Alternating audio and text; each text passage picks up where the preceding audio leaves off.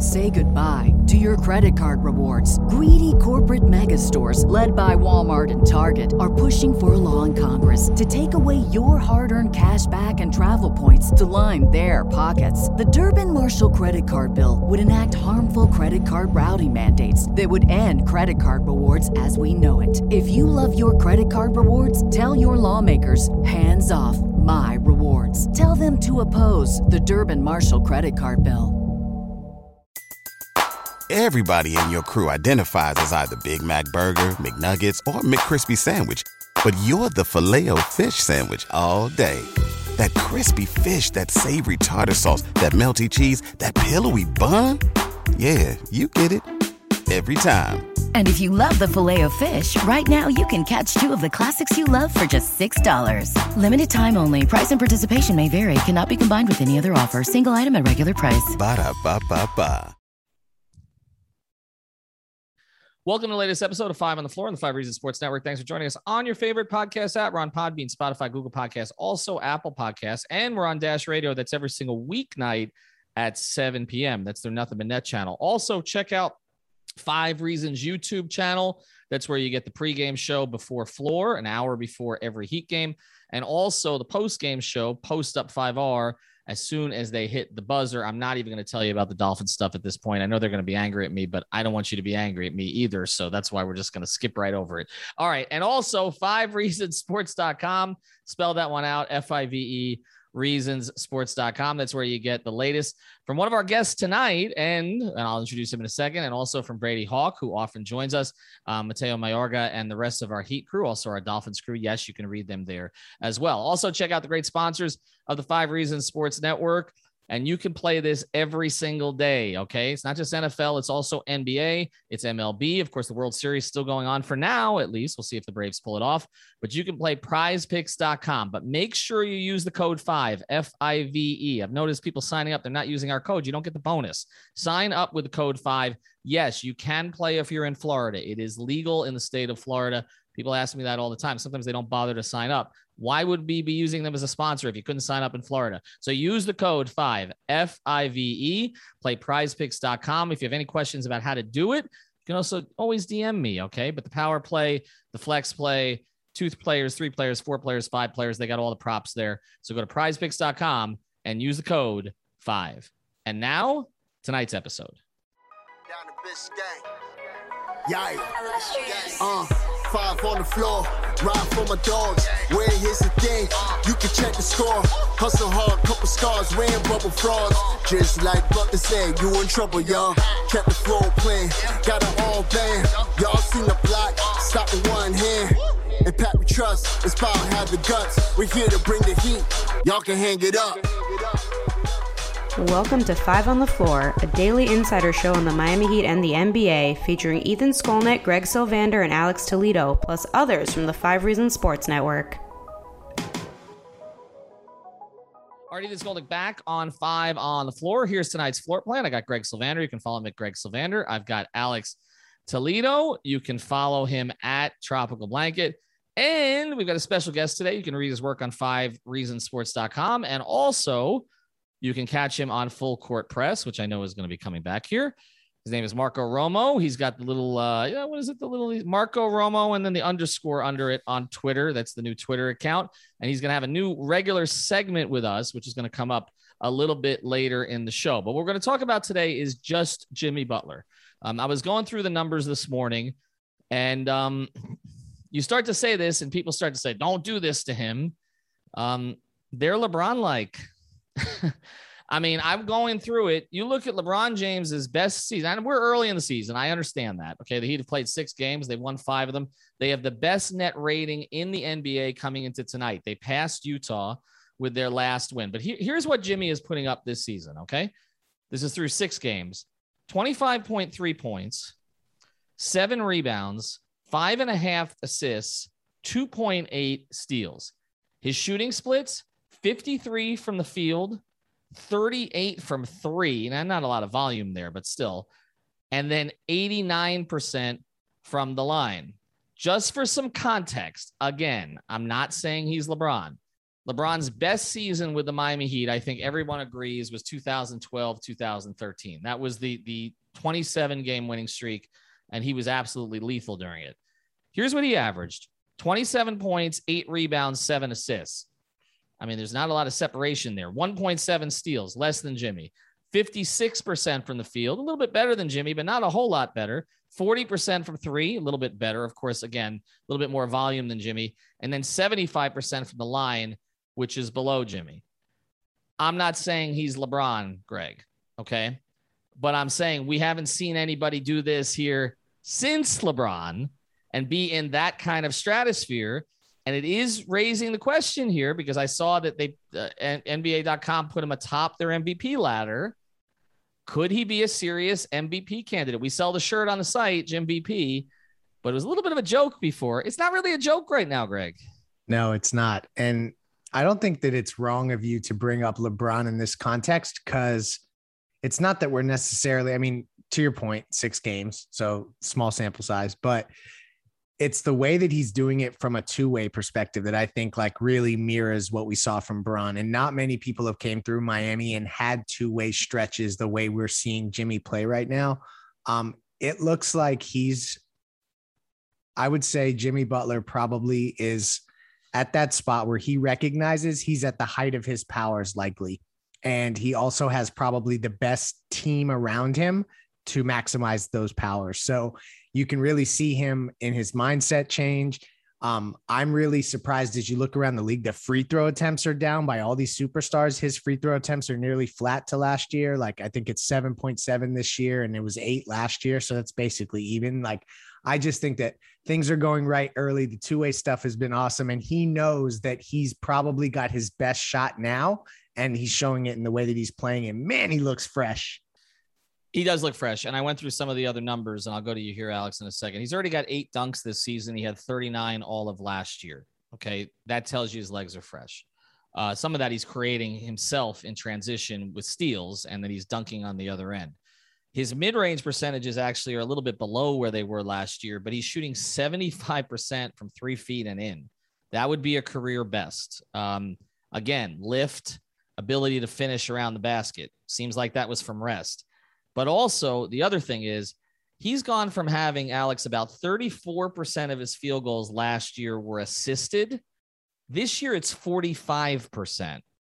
That's not the percentage he's making. That's the percentage of field goals he's making are assisted by someone. That is the Kyle Lowry effect. That is the ball not being in Jimmy's hands as often. But Alex, what else do you see from him defensively? We know he's able to play center field now because Lowry is obviously better at the point of attack. It allows Jimmy to be Jimmy, but just offensively, why has he been so efficient early?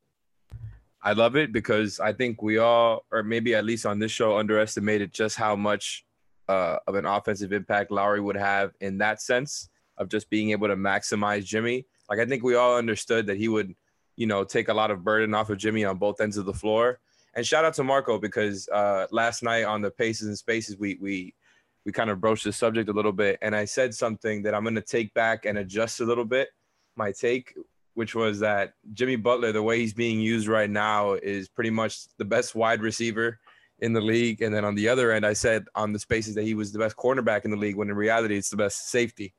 So I wanted to correct that. But really what I'm just trying to say is he's being used in a way now where he's free to do everything he actually wants to do, right? And I'm sure that he loves to play make, but having that burden that he had the past couple of seasons where he was the main guy initiating and having to kind of, make something happen from the top of the key a lot of times and get past a couple of defenders to look for free throws. I just think he had it a little bit tougher, right, when it comes to just scoring and scoring efficiency, whereas now, like we talked about in other shows, he's really just getting the ball in the spots that he likes to score it from. He's getting mismatches half the time. He's being used as a roller, as a screener and roller with other guards, whether it be Tyler, Kyle.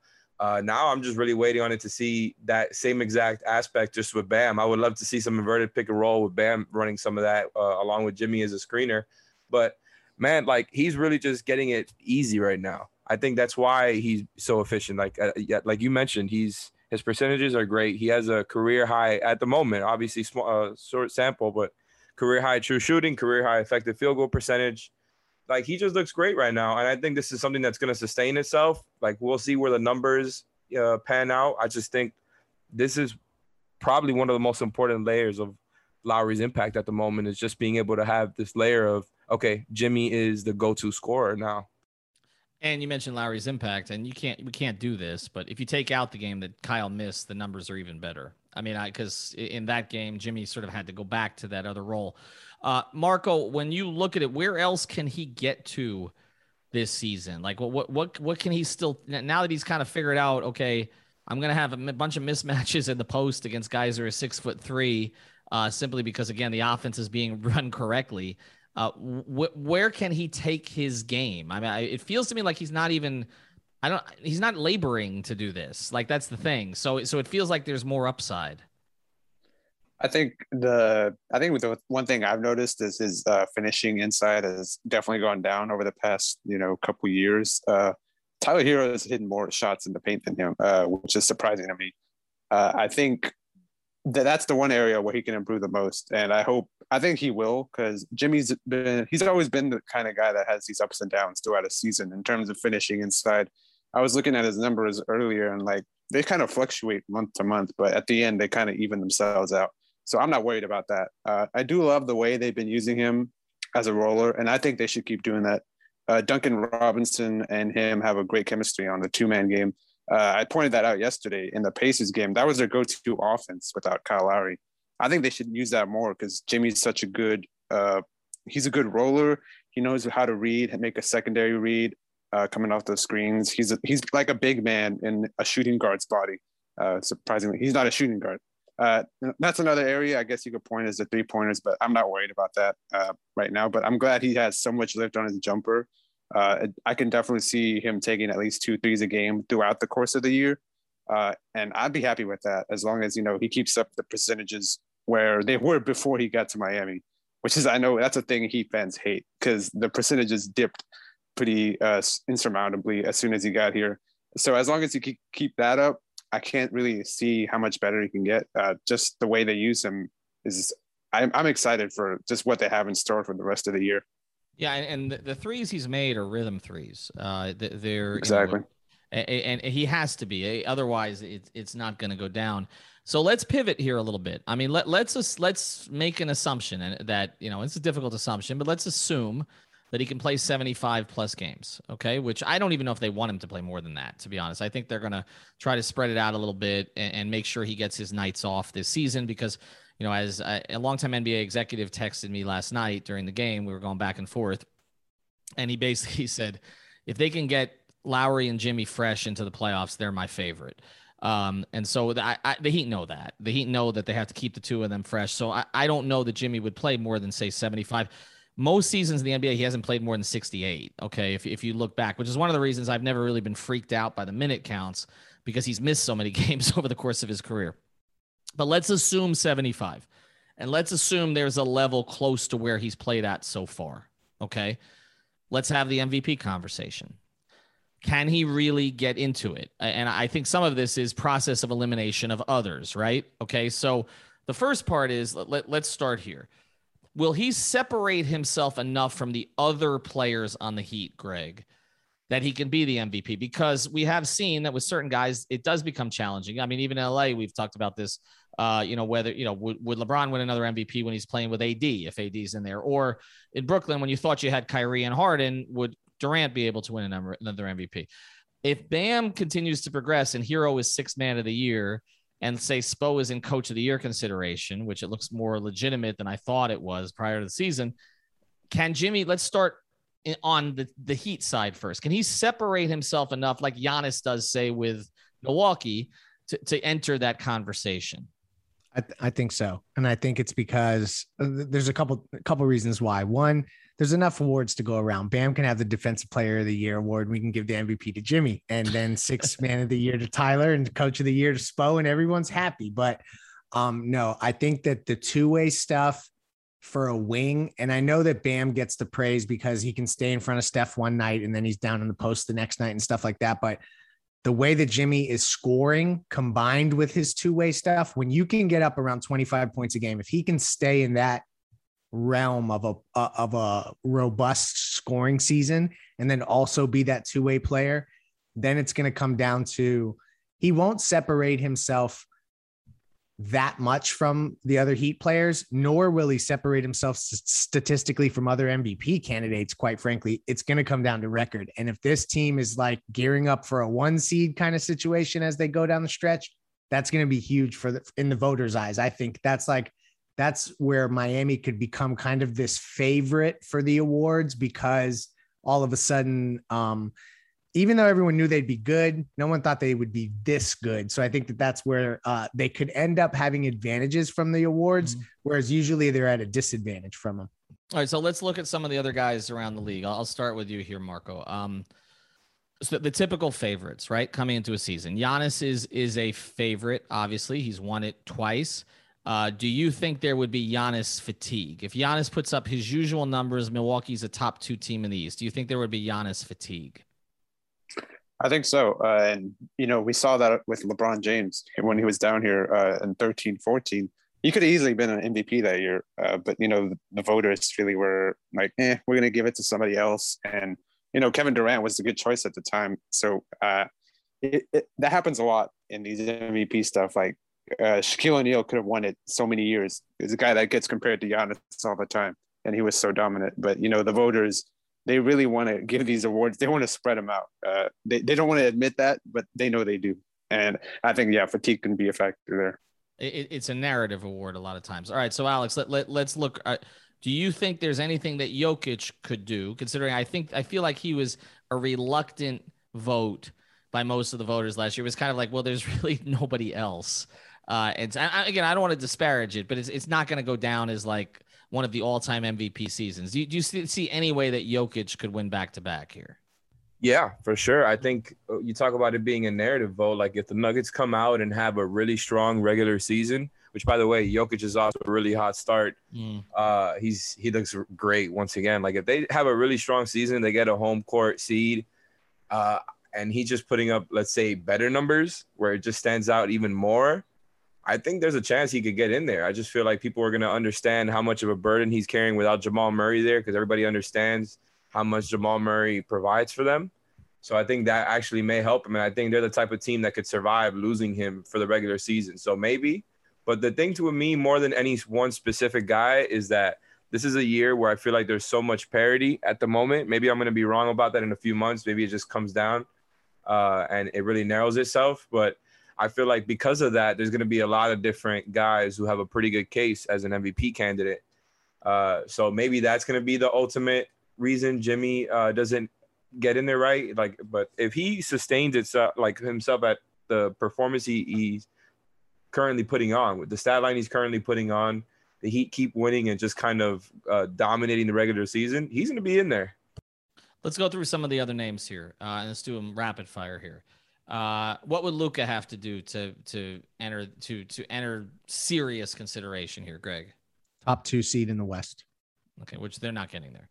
So I mean, his numbers would have to be outrageous. Yeah, they're not giving it to the stat stuffing, amazing young player who's on a 7 seed. That's just not happening. Like that's where where I just don't think Luka can get in the conversation, as great as he is. Durant, can he get in the conversation, Marco? What has to happen? I mean, he's won it before. There's no fatigue now. It's been a little while. He was a preseason favorite. I'm going to say yes if they win like 60 some plus games and he puts like in crazy numbers. Especially if Curry does not come back, right? Yeah, that's the big narrative I see. And if Harden, struggles more, but he's gotten back to his game, so you never know. They might take some votes away because of Harden, but I still think he has a shot. Alex, how high does Golden State have to get in the West for Curry to be seriously considered? I feel like there's a narrative that would push towards him instead of away from. I think voters want to vote for him. They like him, and they like the story there, right? Alex, you go, and then Greg. Yeah, for sure. That was one of the names I was thinking of just now when we were kind of going through it. And look, like they get a top 3 seed, he's going to be in there. I think he's going to have another dominant season again because he's that good. And then Clay's going to come back. And I don't know. I feel like this is going to be a season where maybe they pop off a little bit. And it's, like I said before, maybe there's not any super teams in the West. God knows it's not the Lakers. So It could be a season where the Warriors come out on top in the regular season. It just depends on how well they hold it together while Klay is gone. But if they're balling with Klay gone, I think that's kind of the foundation for Steph to get into that MVP conversation, that they start really hot. Yeah, I was just going to say, I liked Steph for this award. And I actually, in our 5 reasons predictions column, picked Steph as the MVP because I had a feeling that it would go in this direction, that they were going to overperform. And there's going to be stretches throughout the year where some of these guys go on these crazy runs, like these 3-week runs where he averages 42 points a game and he's hitting 11 threes every night. And that kind of stuff, I feel like with James Harden back when he was with Houston, it's when he was having those crazy moments throughout a season, like that swung the narrative and the vote, and you could see people start to get on the bandwagon. So I just feel like Steph's more capable of doing that than anybody, than having those robust months. So that's where, to me, he's like the dark horse that would get that award out of the West for me. Is there a name I'm missing? I mean, it's not going to be Bron this year. I wrote a column about LeBron in 2015 that he would never win another MVP.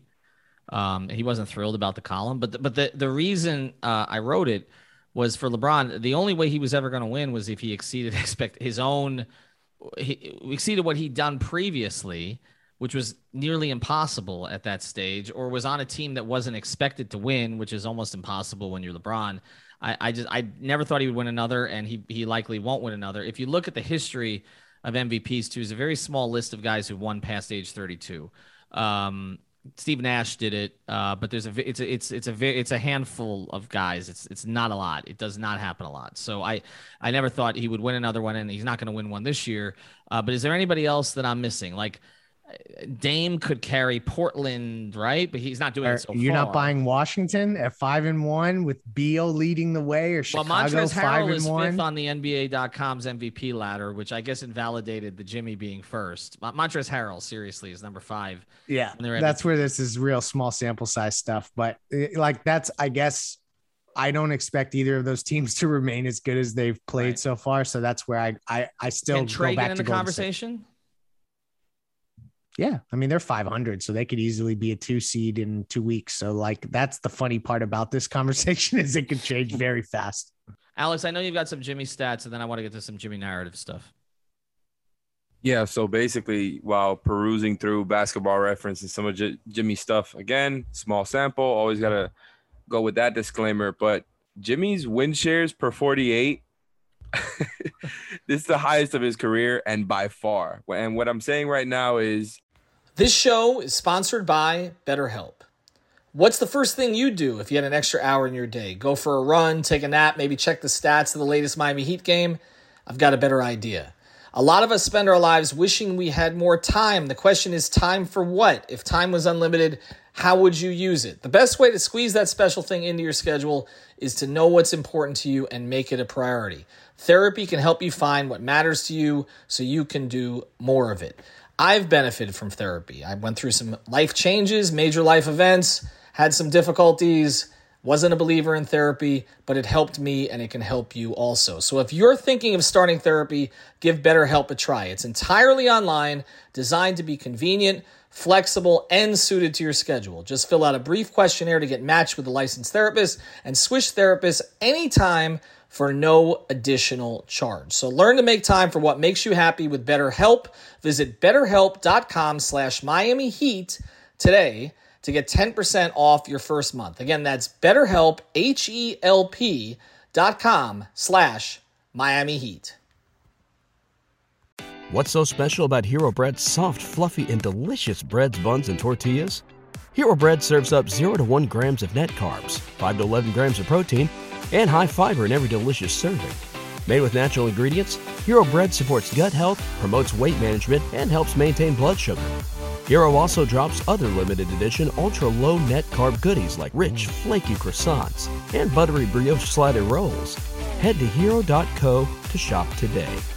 It's 0.387, the second highest in his career, 0.255. So it completely blows the water out of everything else. I know it's some nerdy stat, win shares per 48 as described by Basketball Reference, an estimate of the number of wins contributed by a player per 48 minutes, right? And then on top of that, You've got the steals percentage. It's also the highest of his career. It's at 4.0, and the closest was last season at 3.1. And then other than that, it's hanging around the twos for the rest of his career. So, just a couple of different ways where, like I said, Jimmy's being optimized and kind of getting to do everything he wants just at a higher level. I think the issues that Jimmy's going to have from a narrative perspective, other than the fact that I think we agree the national media doesn't love to look at Miami. But I think a couple things. One, a lot of people in the national media didn't like the move of Jimmy to Miami, which I think hurts because they don't want to admit that they were wrong, particularly about him and the way that he interacts with the team. And so I think that becomes a little bit of a challenge there. I also don't know that Jimmy would go for it. I feel like that's a big thing here. Like LeBron went for it. Like LeBron was upset when he didn't get it. LeBron was upset at those of us who didn't vote for him. He knew who voted for him, who didn't. Jimmy couldn't give a damn. He does not care. Okay. And that's not for show. That's the people around him tell you that he does not care. It doesn't matter to him. And so I just think if you're looking like 2-3 weeks left in the regular season and it's a tight MVP race and Steph Curry's scoring 45 a night for Golden State, carrying them to a 4 seed, and you're like, okay, so, and Jimmy's going to take a night off. Like he's not going to push in that direction. I think that hurts him. I also don't know that Miami would really push for him for a few reasons. And one of them is the first thing, they don't do that a lot. But also, they've got a lot of other guys that they want to push, like Bam. I think they're going to get out in front of it with Bam for Defensive Player of the Year this year because I think they did a poor job of that last year, to be honest. And Hero and others, I don't know that I don't know that Jimmy's going to have the tailwind to push him across the end line. But I do think he could be top 5. I also think people who don't think Jimmy Butler's a top 10 player are going to have a hard time voting for him to be MVP. And most NBA people don't think he's a top 10 player. They put him in that 11 to 15 category. So those are all reasons that I don't think it will happen. But the very fact that we're having this conversation and we're able to put Jimmy Butler's line next to LeBron James's line from LeBron James's best ever season gives you an indication of where they're at. All right. When we come back, we're going to introduce a new segment here with our friend Marco, and it is sponsored by, as is this episode, Everything Trade Shows. Because if you're roaming the country, look at that. If you're roaming the country looking to go to trade shows, you will likely see the work of Everything Trade Shows there. And if you live here in Fort Lauderdale, the office is here, so you might as well just stop in. Go to everythingtradeshows.com. Everythingtradeshows.com. They're based right here off of Las Olas, but they service all 50 states. Trade shows are back everywhere. They're all over the place. Okay. It's like almost like COVID never happened. Logistics, booth, graphics, furniture, flooring. They handle everything, including some tips to get you noticed. They'll teach you the difference between renting and buying. Again, they're based right here in Lauderdale, but they can service all 50 states. So schedule a free consultation and make sure you mention 5 reasons to get a free booth rendering. Mention 5 reasons, you get a free booth rendering. In addition to the consultation, they'll show exactly what it's going to look like. Here's the phone number. Reach out, say, Chris, say in 5 reasons, whatever it is you want to say, they'll take care of you there. Take care of you anyway, but even better care if you mention 5 reasons. 954-791-8882, 954-791-8882. That's everythingtradeshows.com. And now a new segment. Ladies and gentlemen, it's time for your weekly NBA update with none other than 5 Reasons sports writer and paramour extraordinaire, Marco Romo. Let's Marco roam around the league, shall we? Take it away, Marco.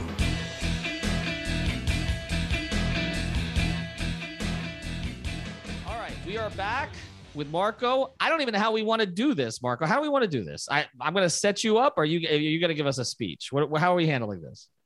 All right. I guess I'll set it up first. What I'm going to do is pretty much update you guys on what's going around the league and bounce some stuff off of you guys. You guys can ask me questions about any team or any thing, any news kind of thing you guys want to talk about, or I can just start us off.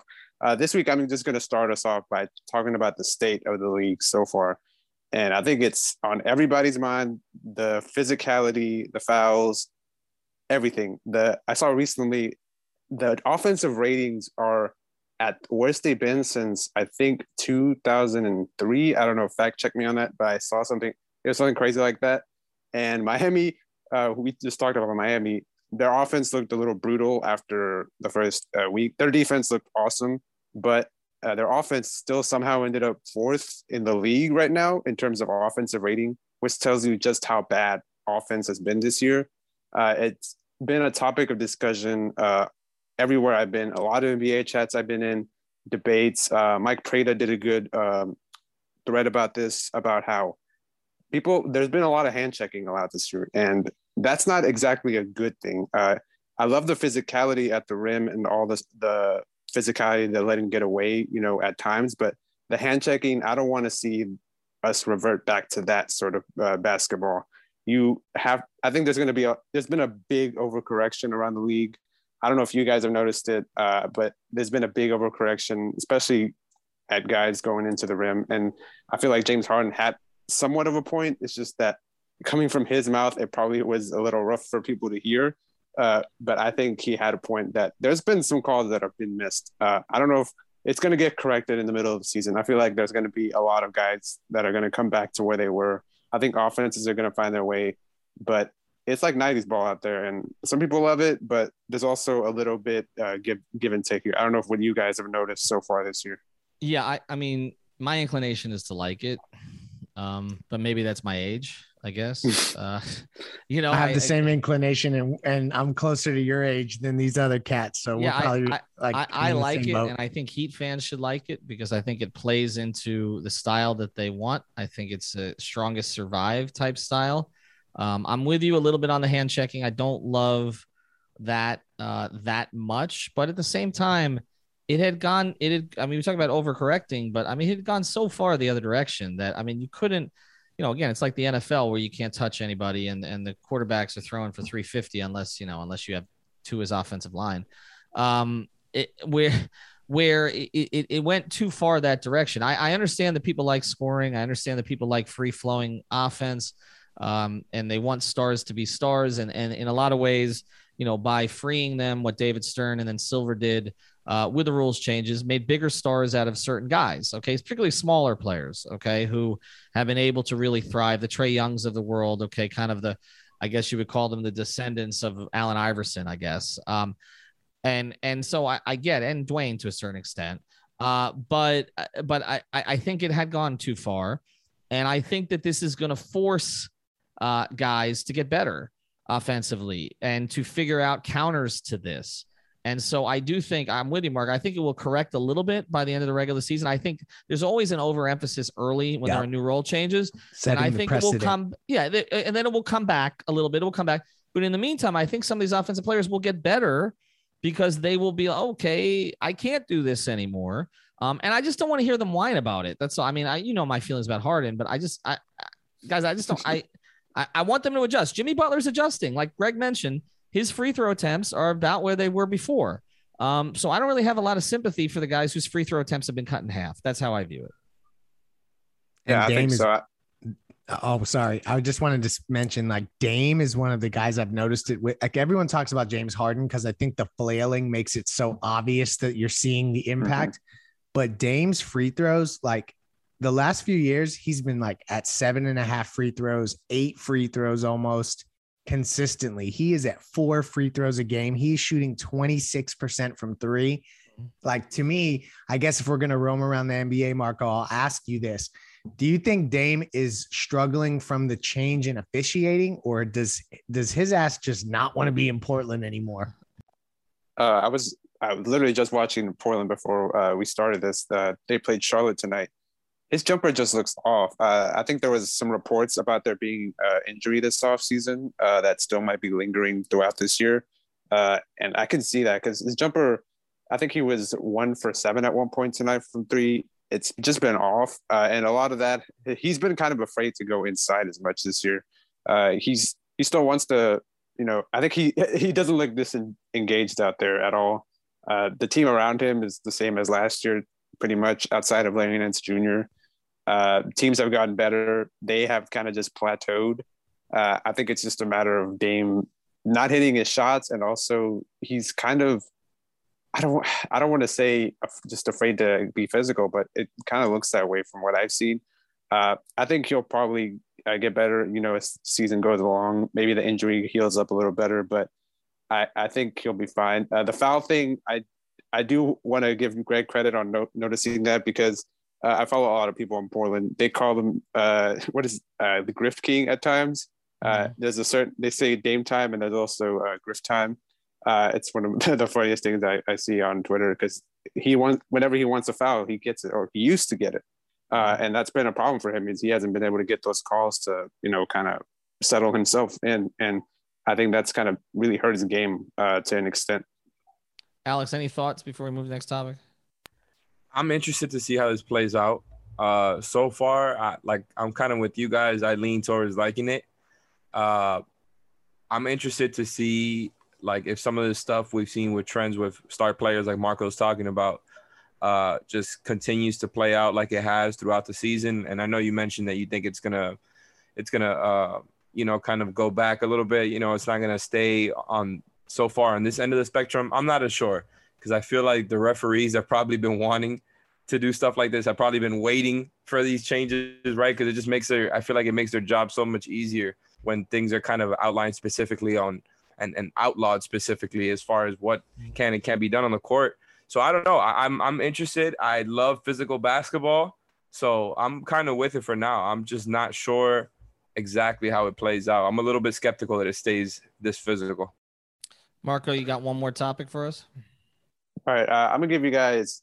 This is the thing I want to do every week, is teams that kind of impressed me, or just that have caught my eye for the week. And I think I'll give you guys 3 teams, and I'll see which team you guys want to jump on first. I have one team. Weirdly enough, Greg mentioned them, the Washington Wizards, who I think people were a little too low on them coming into the year. I think when you have that many average NBA players, your floor is going to be really high. Your ceiling may not be that all that high, but your floor, you're going to be at least a 500 team. And I saw way too many people pick them to be outside of the play-in, which was, I think, crazy to me. I don't know what you guys had them as, but I definitely had them at least as a 7 seed, because I saw just how many teams in the league have so many guys that just can't play. The Wizards have a lot of guys that you can just play night in and night out, and a lot of defensive guys that the Lakers probably wish they had right now. But we won't get into that. Another team, the Bulls. I wasn't a believer in their start this year, but I was impressed. I watched their game against Utah. I watched a couple of their other games, the Raptors game where they almost collapsed. But the thing I've been impressed with is their defense. I thought the offense would come a lot easier than their defense, but it's really been their defense that's held them up so far. I think the loss of Patrick Williams really hurts them. I really hate that. Patrick's like one of my favorite young guys in the league. I love watching him play on defense, because people compare him to Kawhi on the defensive end. I think that's more of a body type thing, but he has some great instincts, and I think they'll miss him a lot. But I find them really, really fun to watch on that end, which was surprising to me. Vucevic has really struggled shooting, so I think he'll get back there when the season ends, though. I think he's shooting less than 20% from 3 so far, but he'll be better as the season goes along. And the last team is the Cleveland Cavaliers, who I kind of had as a sleeper pick to at least make the play-in as like a 10-spot team. And this year they kind of proven me right, which I didn't even expect, because I thought they were going to barely win 20 games realistically. I hope they would be the 10 seed, but Evan Mobley, he's like a young Anthony Davis, and I don't think that's hyperbole at all when you watch how he affects games and how he can break offenses. And the fact that they're running 3 bigs, talk about 90s ball, they're playing 3 7-footers in their front court, and it's working. They're actually gotten Larry Markkinen to play defense, which I think makes Bulls fans mad. But I mean, it's great to see that Bickerstaff has gotten this much out of their team so far. And Ricky Rubio is putting up insane numbers. He's always been a solid player, but he's actually looking to shoot more this year, and he's actually hitting some of those shots. I don't know. Those are 3 teams that have really impressed me. I don't know which 3 you guys want to jump on here. Well, all right, let's start here. I mean, the first, I mean, Chicago is a team I think that has the most relevance because I still they have the highest ceiling, I think, of all the teams that you've mentioned there. And my thing on Chicago is, and the reason I thought that they would be competitive is that Billy can coach defense. I mean, he typically has. He's done it at every level. I mean, those Oklahoma City teams that overachieved with him, they defended. I mean, even without necessarily great defenders on them. So I have respect for him for what he can do on that end. To me, the pieces are not perfect fits, and I think there's going to be some questions as they kind of get deeper into things because DeRozan's always been a poor postseason player. And who are they going to kind of lean towards there? I mean, Vucevic doesn't have much postseason experience at all. I mean, he's never really gotten a whole lot of opportunities with Orlando. So is Levine, who is your go-to guy? Who are they going to decide they're going to go to? And also, is Lonzo going to be really handed the rock to do some things instead of just being a spot-up shooter, which is kind of what he turned into? But they have the highest ceiling of the three. To me, a successful season for Cleveland would be 32 wins. I think they, something along those lines. No, I'm not saying that because I hate the city, is all I do. But I'm friendly with the general manager, so it's not like I'm not like I'm rooting against them. But I'm just saying, like, I just think to me that's a successful ceiling for them. I mean, if they got to 32 wins with having now, a core young big to build around, I think that's positive. I don't see them as a play-in team. Washington's weird. I know what you're saying, Marco. Like, you have a certain amount of average players, and we saw that with the Heat. Like, remember that little stretch where Josh Richardson was their best player? You had like a bunch of B- guys on the team. You can be competitive for that period of time, but you are capped out. And I also don't think, unless Bradley Beal is going to decide to defend a day in his life, the rest of, I don't know how far they can go when their best player doesn't defend anymore. So play in, maybe. I think they're a little bit better than Cleveland. But I think when we start to talk about play-in teams, there's not a whole lot of teams in the East you can eliminate. I mean, Detroit and Orlando is pretty much it. So I don't know necessarily that they get there, but I'll let Greg or Alex weigh in on the three. No, I was just going to say that I had Wes Unseld Jr. as the first head coach fired this year, so I am not buying Washington. He's a Johns Hopkins alum. I covered him in college because I'm biased. He's the best player I've ever seen at Johns Hopkins, Division III. So I'm biased. I'm a Wes Unseld fan, but yes, I agree with you. I didn't expect it to work out very well. Anyway, and they're playing as good as they are, and Bradley Beal's not shooting well from three. I think he's in the 20. I mean, Marco mentioned someone shooting 20%. I think also Bradley Beal is in that area. Chicago can't rebound. I think they're last in the league in rebounding. They got to correct that. And Vucevic has always been a really big time rebounder. So I'm interested to see how that plays out, especially with Patrick Williams out. I think you bring up good teams. I refuse to talk about the Cleveland Cavaliers, so I'll let Alex talk about them. Alex, go ahead. On these three. Now I got to talk about the Cavs. I really wanted to talk about the Wizards and the Bulls more than the Cavs, to be honest. Although I like Mobley, there's not much more I can say than what Marco already said, that he's just super damn impressive and kind of shows some of those things Bam has on defense as far as being able to, be mobile, be in multiple coverages this early on in his career, do it super long. Anyways, let's get to the good stuff. The Wizards, man, like, they're 5-1. I'm surprised. I got to say, I agree with Marco that they got a lot of like pretty good players, right? A lot of rotation players, and they're pretty deep with them. And that's not something I can usually say about the Washington Wizards, right? So having that depth along with Beal and Dinwiddie at the top, I think they're going to be okay. They're going to be in that play-in area. I don't really disagree with anything you guys said there. I just think they're going to be a more fun team to watch in general than they have been over the past few years. So, good for Bradley Beal to get some sort of payoff there. I guess because that's what he wants, because it's not going to be playoff success. And I think he knows that as far as the Washington Wizards. Now, the Bulls, man, they're interesting. The fact that they're second to last in rebound percentage is really interesting, like you said, because Vucevic has always been such a great rebounder. I wonder if they start Alize Johnson at the 4 as a result, because I feel like that's like the one thing he really brings when it comes to, like being in the NBA is rebounding, some decent defense. You're right. I don't know, because now that Patrick Williams is out for the season, it's either him or Derrick Jones Jr. if they're going to go with one of their traditional 4s on the roster. So we'll see. But the Bulls, it's interesting to me because, like you said, Ethan, Billy Donovan has always been a good defensive coach, and he always coaches up kind of even like what you would expect from the personnel, similar to what Spo does, I feel.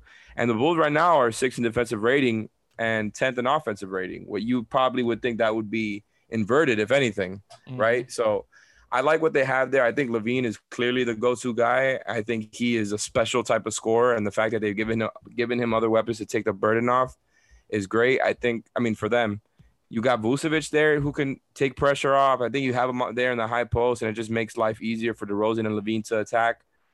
I don't know. I like Lonzo and Caruso's point of attack defense. I think they're a pretty good team, just missing maybe 1 or 2 extra rotation players. I just don't know how far they go in the playoffs. I think this is one of the more fun teams to watch this season, though. Well, we'll see, too, because buyouts may decide some of it, although buyouts never decide anything. I always say that, and it's like, and then I'm like, none of them end up where, I mean, where's Troy Murphy, right? Mike Bibby. Yeah, just the Heat's buyouts work out. Well, not Mike That is, yeah. Thad Young is that's the guy. Well, he would be a nice fit with the Heat. We'll see. Marco, thank you. We will do more of this. Next time. We will make Alex talk about the Cavaliers every single week. You can follow him at Marco Romo _ sponsored by everythingtradeshows.com. Reach out to them. prizepicks.com. Make sure you're using that code FIV. And of course, I always mention this, manscaped.com. If you want any of their grooming or cologne or any of their other products, go to 5RSN. That's where you can find it. And I will end the episode this way. Marco, thank you for joining us. Your balls in your body will thank you. Have a good night. Thank you for listening to the 5 on the Floor on the 5 Regional Sports Network.